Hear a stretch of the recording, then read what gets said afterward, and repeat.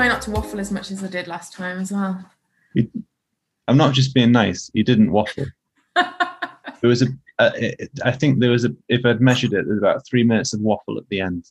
Oh, was there? Maybe. That's pretty good. The rest of it was definitely not waffle. I'm impressed with myself. So I'm back here with Kate Charlton. Hi, Kate. Hi, Tom. The first returning guest on the Sciatica podcast. I am honoured. Thank you. Yeah. I've been enjoying the podcast. It's been good. Oh, thank you. Well, it's nice to hear people listen. I kind of never know what happens when you put them out there into the ether. No, definitely listen and definitely reading all the newsletters. Yeah. Oh, that's good to hear. Thank you. And it's good to have you back because there have been developments. There have been developments, yes. Should we recap the last chat we had, but quite briefly, because I think people will listen to both. But it started in 2016. Yes. And you kind of got a slow onset of sciatica, didn't you? After, remind me what happened to trigger it? I remember Helvellyn. Yes. That was the culminating thing. I think it had been rumbling on for a few months before that, in the summer with glute butt pain, and it gradually got worse. And then I was changing a bed sheet. Yes, I remember rightly, and basically hit the deck because it was so painful, and spent much of about 2 weeks lying on the floor in quite a lot of pain before I managed to get up and about and swimming again and walking. Yeah. And it turned out that I'd prolapsed a disc in my back, which I didn't know at that point, hadn't found out where it was. It took a few months. So that's how it started. Do I continue? Yeah. No, that's a nice little recap. And just to situate the listeners again, it was 2 episodes, and the most recent one was I want to say it was almost a year ago, would it? Because we spoke last summer, and you were just starting to feel like you were almost out the woods, weren't you, last summer? So the first episode back in 2016, I conservatively managed, rehabbed it back. It took about 9 months. I think it was May when I was back to doing all of my normal activities. And it was predominantly leg pain that time, and I couldn't sit. It took me months before I could sit. In February of last year, I was snowboarding and had an awkward fall, and thought I'd got away with it, but I hadn't, and the sciatica started again. That time, I was up on my feet a lot quicker,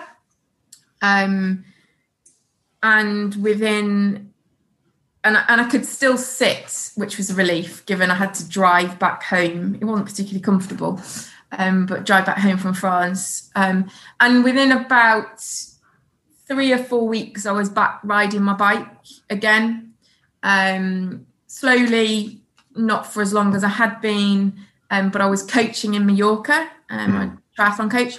And so I was back swimming and cycling within the month.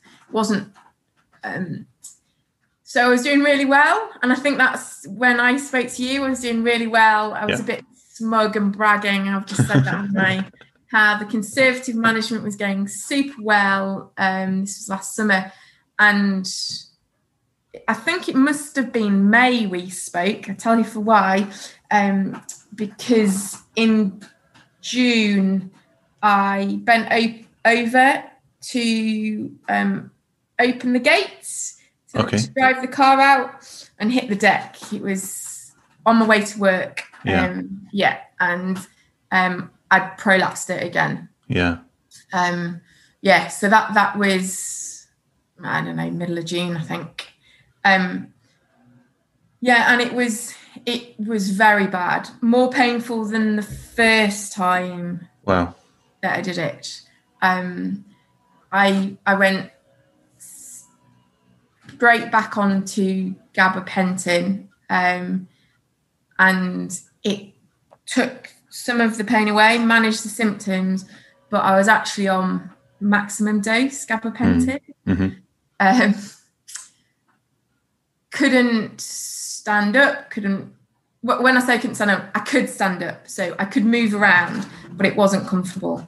I was in an awful lot of pain. I was having, for the first few days while it was really acute, I was lying on my back with my head hanging off the back of the bed, just to try and offload it in any which way that I could. Yeah. It was great. Luckily, my husband, through his work, we have private medical care. Yeah. Of course, we were in lockdown at that point, I think. Yeah. And I managed to get an online assessment and was referred immediately to a neuroconsultant who I'd seen the first time, straight in for an MRI. I'd prolapsed the same level, same side. Yeah. And I went to see him, and I at that point I took the decision that it was probably going to keep happening, and I elected for surgery. Like I say, I was on maximum dose, and this is probably a month later. I was on maximum dose gabapentin. It was okay, but I couldn't work. Certainly couldn't do any of my strength and conditioning work. I couldn't do a lot of my physio work, so I couldn't do any of the particularly manual stuff. So yeah, elected for surgery. Luckily, because of COVID, they weren't particularly busy. Yeah. So from elective surgery perspective, so I got in really quickly. I got in 11th of August. Overnight stay, had a laminectomy. They cleaned the area out as best they could. And I was back rehabbing myself within 48 hours maybe. Yeah, fantastic. Yeah. So here I am, what are we now, this January? Yeah. It is icy, so I'm not currently on my bike, but I'm back riding my bike. Yeah. 3 hours, up to 3 hours riding. I'm back running. I'm back in the gym. I'm back swimming if the pools were open. And again, I've just built up gradually. Off all the medication as well within 2 weeks. Yeah. And I think I recall saying to you the last time that I had absolutely no problems with gabapentin at all. And apart from when I knew that I needed to reduce my dose because I'd get a little bit woozy. Yeah. Well, now I know if you don't use the gabapentin up, what it can actually do to you. Okay. So after my operation, the surgeon had said to me, you'll have the surgery.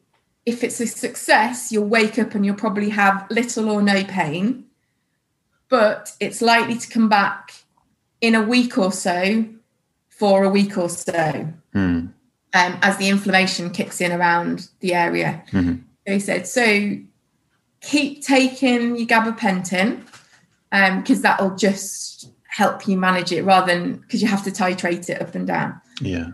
So okay, fine. Well, I woke up the next day, no pain. My foot was warm. Do you remember my cold foot? Yeah. My foot was warm, no pain at all. And apart from a problem in the hospital with them not being able to authorise my gabapentin because they've never seen such a large dose. When I went back to taking it on the previous maximum dose, I lost 3 days. I'd fall asleep in the middle of a conversation. Yeah. And then not remember actually talking to somebody. Uh-huh. So I had to titrate it down, and I reduced it, I think, from 4 each time to 2 or something like that. But yeah, so having not experienced the side effects of taking it when your body doesn't need it. Interesting. There are massive side effects to it. Yeah. And then I was off that within a fortnight. Yeah. And I'm touching my table, my wooden table. Me too. Yeah, I am pretty much pain-free all of the time.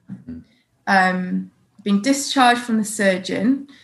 The only time I can feel it, so the things that aggravate it a little bit, and I don't know whether this is in my head to some extent, are repetitive high-impact activities.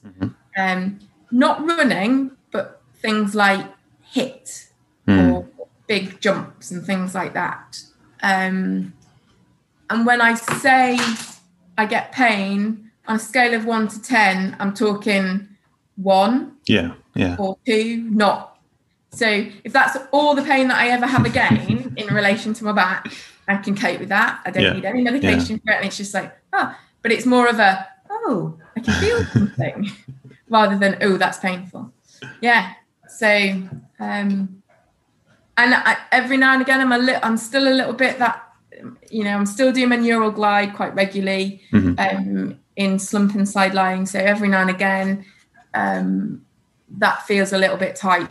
But that's probably more just general tightness, and there's probably a little bit of scar tissue around there. So, but a few of those on a morning, job's a good one.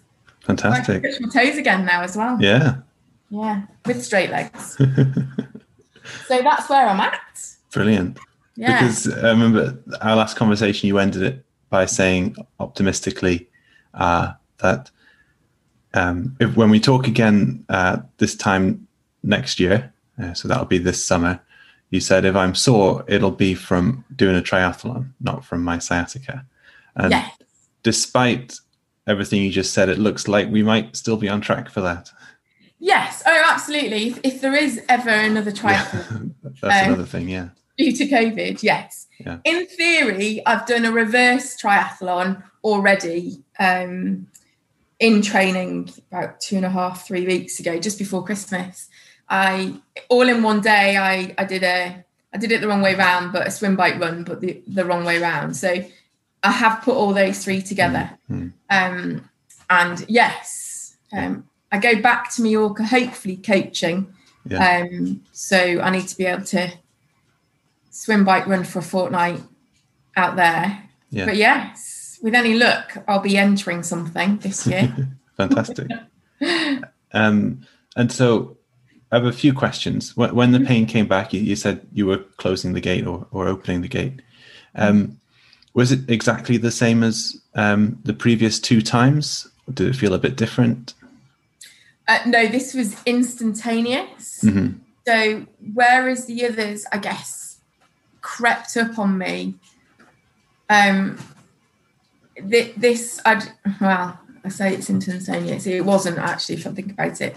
I'd put in a few training hours in the week before. I'd done a run. So I was getting better and I was managing it. And I'd done a hard interval session, which had been fine, but I'd been a bit stiff in my lower back after that. And I was having an easy day the next day and we went walking. But we ended up getting lost and we were off the beaten track, climbing over all sorts of stuff. And it was twice as long as it should have been. So an easy day didn't turn into an easy day. And I think there'd been one more incident before that where I'd done a very big, heavy climb on my bike, and that was too much for me. So I I teetered on the edge for a few days, and that obviously I didn't realise that the gait was going to be the precipitating factor, because I'd actually gone, right, I'm going to have a fortnight doing nothing. And unfortunately, other than doing nothing to get out to go to work, that's what happened. Pain-wise, it was instant like the first time. So it was like bending over to pull the sheet off the bed. I bent down to push the gate, lock the gate open, and I couldn't move. It was searing pain all the way down my leg, from my glutes to my toes. And return of that, it wasn't numbness, you said, but it was like altered sensation in the foot. Yeah. So not numb, cold foot. So I was back to wearing a sock. Yeah. And not pins and needles. It was just felt different. Yeah. Just felt different. But the pain was excruciating. Mm-hmm. Was the decision to have the surgery quite straightforward? It sounds like it might have been. Yeah. Yeah. There was no.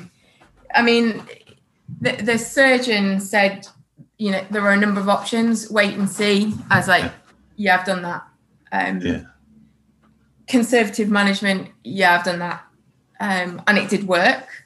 You could have a steroid injection to wait to provide, take the pain away, to provide the time for it to heal. And that was probably an option I would have considered back in February when it had settled down so quickly.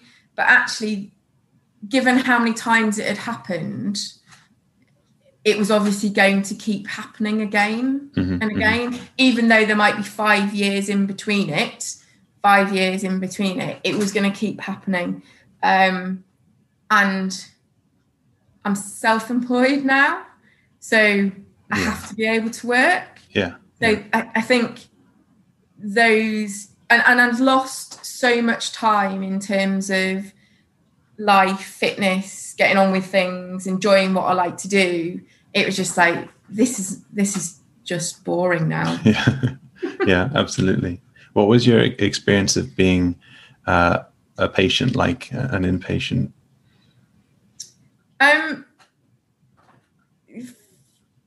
Prior to surgery, I probably was a bit annoying. It was good, and because it was private, it went through relatively quickly, although it still felt like it dragged for ages and ages and ages.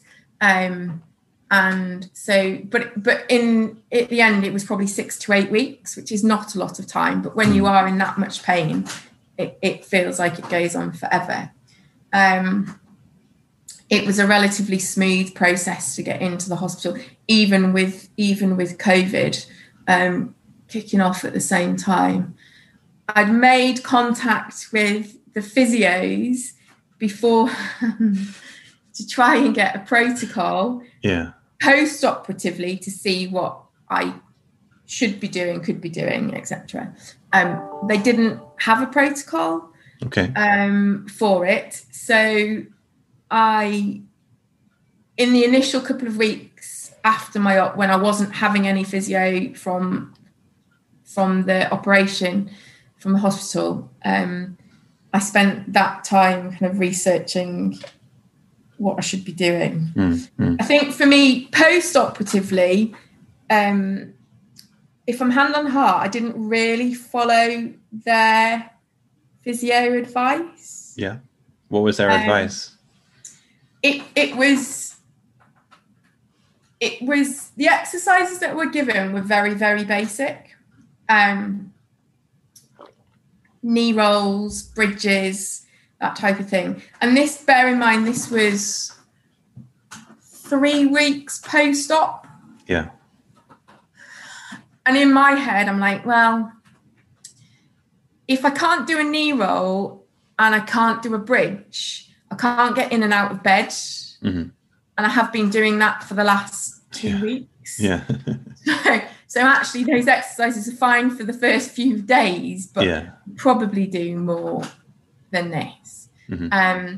So I'd found a rehab protocol for it's a research paper for I think it was a hockey player. Mm-hmm. And I contacted the physio who wrote the paper, and you're going to ask me who it is now, aren't you? And I can't remember what his name is. I'll have to look it up for you. Yeah. And said I was following this protocol. Is there any? I told, went into what I had done and things, and it actually worked really well. So it was still progressive, but it kind of moved me quicker from doing abs activations and Supermans into progressive loading. Yeah. Which, if you think about life, once I'd got over the first 2 or 3 weeks where there's actually tissue healing, repair going on, then you're going to be doing things like bending down and touching your toes because you can't put your socks on, and you're going to lift more than half a kettle because, if you've got small kids, there's not many small kids that lift way less than half a kettle. So but I do appreciate that these protocols are based on the lowest common denominator. I think but just underdosed for you and probably for quite a few people as well. Yes. When Jack Chu had his operation, he said that his experience afterwards wasn't that great. He said some of the education was implying that you could never bend your back again and that kind of thing. I'm not looking for trouble or gossip or anything, but it sounds like you didn't have that kind of experience afterwards.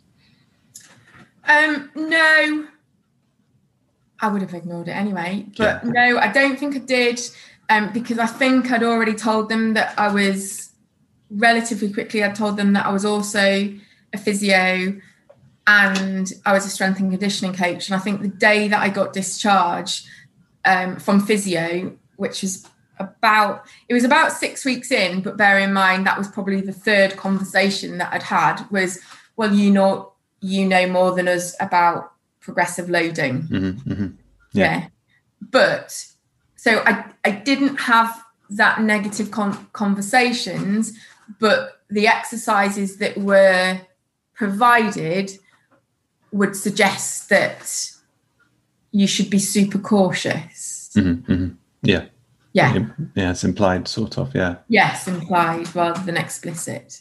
And in the long term, do you have plans to avoid anything? Are there any certain movements that you think it's not worth doing that, it's not worth doing this? Or do you think you'll continue to progressively load to how you were before 2016 when all this kicked off? No, that is an interesting question. Am I intentionally looking for things to avoid that I wouldn't do? No.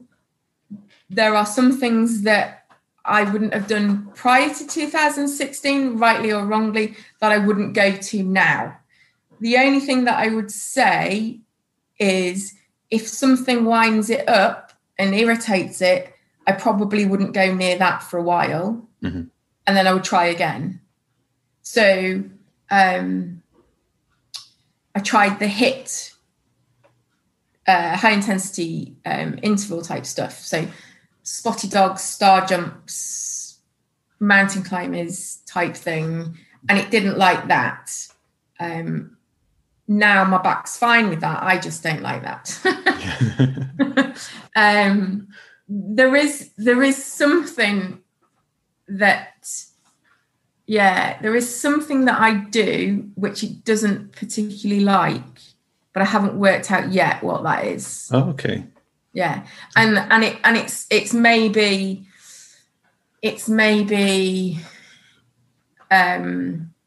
just the frequency of doing it or the speed, rather than if I just did one of them, it would be fine. But I haven't nailed that down. Probably because I'm not looking to nail it down, because I just do it and go, it's fine. I'm not really I'm trying not to be on high alert about it, but it's actually quite difficult. Yeah. That was sort of my next question, actually, was about how it feels now when you think about your spine. Can you talk a bit more about that? Do you feel like worried, or what's it like to have a spine that someone's gone in and rummaged around? Do you know the worst bit of that is when I realised the position, because they didn't tell you the position that you're in when they operate, and then when he said afterwards the position you're in, it's just like, oh, that's not a really attractive look. That's an aside. You can cut that bit out. Rummaged around in. No, I don't know really. Just forget about it and crack on. Yeah, I'm trying to, but I think there is something that's still in the back of my mind, because obviously being a physio, I see lots of people with back pain, and they say, well, I've been told by another physio that that it's because I've got a weak core, and then I'm like, well, there was nothing wrong with my core, beforehand. No, I didn't have a six pack, but there was nothing wrong with my core beforehand. So. And there's nothing wrong with it now. So I don't think it's anything to do with that. Not that you shouldn't have a strong core, because that's better for movement, but it's not really about that. But actually underlying all of it is, I'm not really sure what are the things that I was doing that caused the issue in the first place, or whether it was just bad luck. And there is so much out there that tells you it's because your core's weak, or it's because you lifted funny, or it's because of this. It could be none of those, or it could be all of those, or it could be something else. So it's trying to not get. I'm trying to stick on that it was just unlucky. Yeah. And what I didn't do, which wasn't unlucky, was ignore some of the things earlier on where, had I not trained through that discomfort, I probably wouldn't have aggravated the system and it wouldn't have progressed. And then I think for me is when I do feel my back, it's trying to stop myself going, what have I done? Yeah. But at least I can go, what have I done? The cat was on the bed last night. I've slept. Yeah. Bent round the cat, or tried to rationalize it out, which I think for me is relatively easy to do because of being a physio. Think about these things all day. Yeah. Whereas if I wasn't, could send you off onto a whole catastrophizing thing. Yeah, absolutely. Yeah. Interesting. And so the symptoms got better really quickly after the operation as well.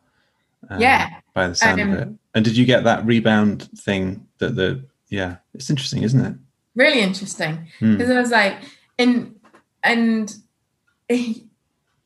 so literally woke up no pain. And I hadn't had any pain medication that day, because obviously you can't take anything. So I hadn't had, going from maximum dose to nothing. And I woke up the next day and had no pain. My foot was warm. I could feel my foot. I literally, I had nothing. And then he reminded me of this, keep taking the medicine, blah, blah, blah. And then it did come back. And my initial thought was, is this what he was talking about, or hasn't it worked? That's actually what I thought. Or is this it? Am I just going to have this pain? It wasn't as bad as it had been, but it was but it did go. It took, I don't know, 2.5 weeks, and then I was back to being pain-free. There are certain things that increase the pain. So early days, I still couldn't sit for too long, and they tell you not to sit for too long. And if I carried too heavy a bag of shopping, that hurt. Mm-hmm. Again, not a 10 out of 10 hurt. It was nothing to, I've overdone it. Back off. Did that answer your question? Yeah. Interesting. So yet again, Kate Charlton confounds the evidence base by because I guess the kind of the party line for surgery is that if you just leave it, you'll get better and you'll be the same. So we could have said in 2016, the party line would be, well, whether or not Kate gets surgery, she'll be in the same position in 2017. Yeah. Because that's what the evidence says. But then, of course, it's such a corny thing to say, but everyone's an individual, aren't they? And some people have these kind of ongoing problems. And as you said, interesting point that, you're self-employed. You can't really afford to keep seeing if it's just going to get better. Yeah. Even aside from the horrific pain that it sounds like you were in. So yet again, Kate proves the evidence wrong. I don't spend my whole life trying to prove things. My husband might disagree with me, but and I don't know, maybe some of that is, the positive effect. I decided I wanted surgery. I got it relatively quickly. I thought it would be successful, and it has been. Mm-hmm. And the first time I thought conservative management was going to work, and it did for 5 years. Mm-hmm. But there was too much riding on going through the not like you say, not just the pain, but work, life. It was, I just couldn't have gone through all that again. Yeah. And I do feel sorry for people who elect for surgery and then it doesn't improve, because it's about a quarter, isn't it? The symptom, they don't get rid of the pain. And that was a conversation. The conversation with the surgeon was, it might not work. It works for the majority of people who experience leg pain, but not back pain. And again, I didn't really have back pain. I had leg pain. The surgery could have gone horribly, horribly wrong. Yeah. And, those were the risks. But I'd checked the surgeon out, the consultant out beforehand. My friend, before I knew her, had surgery. He'd performed a similar disectomy on her 15 years ago, and it was successful. So, but I stand by, I would go a neurosurgeon rather than an orthopaedic. It's a bit rude, but I know they have specialist spinal orthopaedic surgeons, but So I'm glad I had it done. I would be more positive through my experience to be able to now to say to people, well, this is my experience, so don't be scared of doing that. I think I would still properly try conservative management first. Because that did work for 5 odd years, but it was just twice in the space of 6 months. And again, it was probably one of those, you see a lot of people, don't you, who have niggling on sciatic pain. Yeah. So it's not bad enough that they need to necessarily take drugs regularly, and it's not really stopping them from doing anything, but it's just there all the time. And I think that's almost worse. Okay. Because neither this, what do you do? You know? Yeah. Surgery is a big thing to elect for, when you're not even having to take regular. Yeah. Well, they're usually taking an ibuprofen, but if they're not willing to go down a neurogenic to see if that works, then why would you elect for surgery? Hard to justify surgery. Yeah. Yeah, absolutely. Much more difficult decision. Yeah. I'm really pleased it worked out for you so far. Not certainly. as pleased as me. Yeah. Is there anything like you feel like we missed in that recap, or do you think you got the main part of the story across there? No, I think so.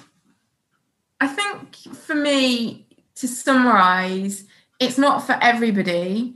My decision was made easier because I'd done the whole conservative management first. It was worse than it had been, and I was on the maximum amount of dose, and I still couldn't function 100%. And the time frame, you know, so it's still worth considering, although I still would recommend for people to go down the conservative management first. In trying not to stop activities. I see a lot of people where it's like, well, I stopped running because it was painful. I stopped cycling because it was painful.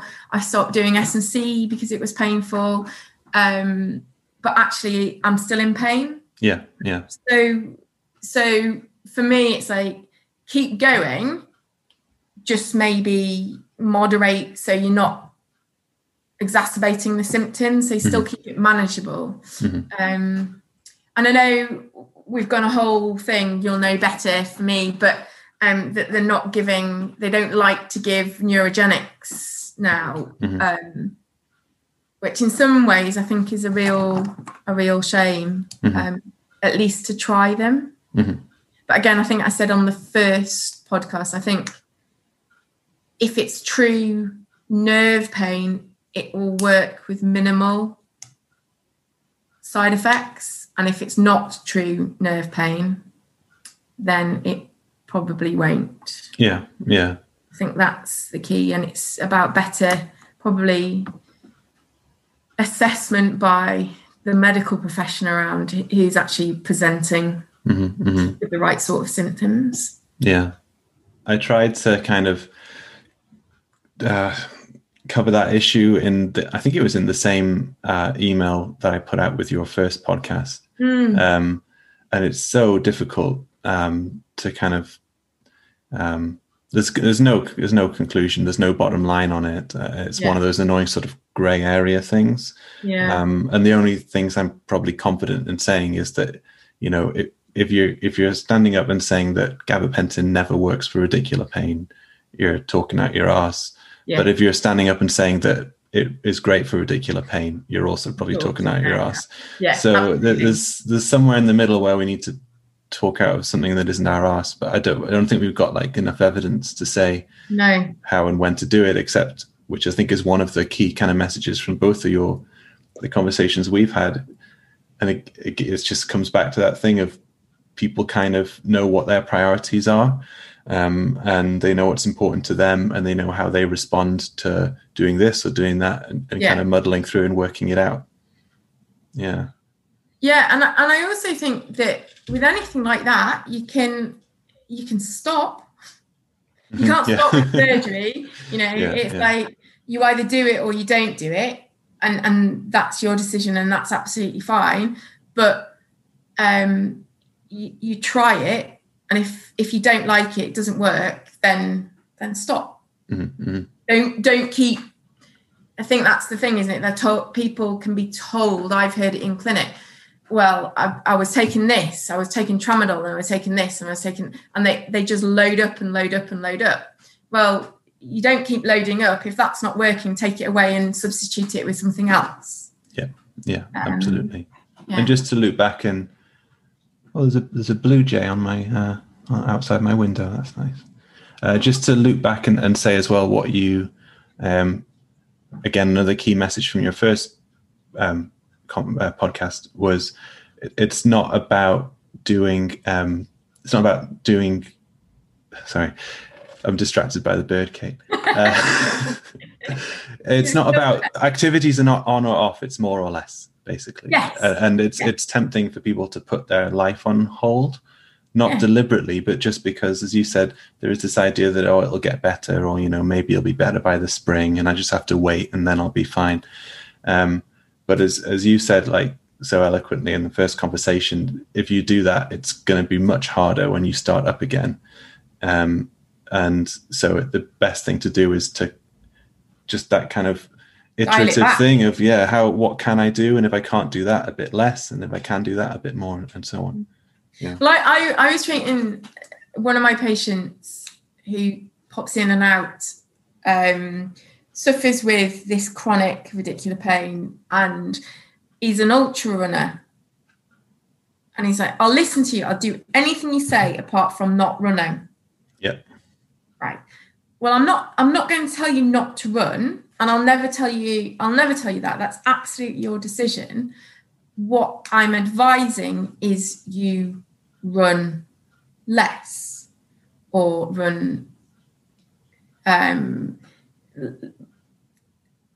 split the runs up, or we need to try something to find out what you can tolerate that doesn't make your symptoms worse. Once we found that out, then we can see if we can build from there. Whether we can, don't know. And I don't hear from this person, because he then goes somewhere else. Who's going to stick some magic tape on, or click his back, or whatever, and then he's all right for a few weeks or months, and then see him again because it's not gone away. And I think that's the hardest part, I think, as a clinician, and the thing that I've been very conscious of. We've got a long time to do all these things. You don't have to do it this year. You don't even have to do it next year. You need to kind of think, right, if I do what I can now, I'll be able to do a little bit more in a week, or in a fortnight, or in 6 months' time. If you're constantly pushing over what you can do, you're never going to be able to reach your long-term goal, because you're overreaching your system all the time. And that's not just an injury, is it? That's overtraining in any regard, or not getting enough sleep. You're not going to concentrate. It's no different. You've got to take a longer term view to it. And more often than not, if you accept, once you've accepted it, things start to get a bit easier, and they get a bit easier psychologically as well. And then that makes everything feel that much easier to deal with, or more manageable to deal with. Maybe not easier. Yeah, we spoke last time as well about those negative cycles as well. Looks like you're out of that now, and hopefully we don't have to record another podcast. Saying I've done something else. Yeah, that's a classic physio joke, isn't it? Hopefully you don't have to see you again, but hopefully no more podcasts. Hopefully no more podcasts, unless you start one on a knee. I've done something to my knee. No, I know what that is. Do you want to tell people again, Kate, where they can find you or get in touch with you? I have a website, which is www.yop-achieve.com. I'm also infrequently still on Twitter, Instagram, and Facebook. And again, it's your optimal performance or your achieve. Yeah, I'm still not very good at the whole self-promotion thing for my business. Yeah. But if you're in Northumberland and anything hurts, get in touch with Kate. Or you want training, strength and conditioning or triathlon. It'd be lovely to see you all. All right. Thanks very much, Kate. I really appreciate it. Cheers, Tom. It's nice to speak to you. I hope that's been helpful. It was lovely. Thank you. Speak again soon. Yeah. Take care now. Bye-bye. Bye.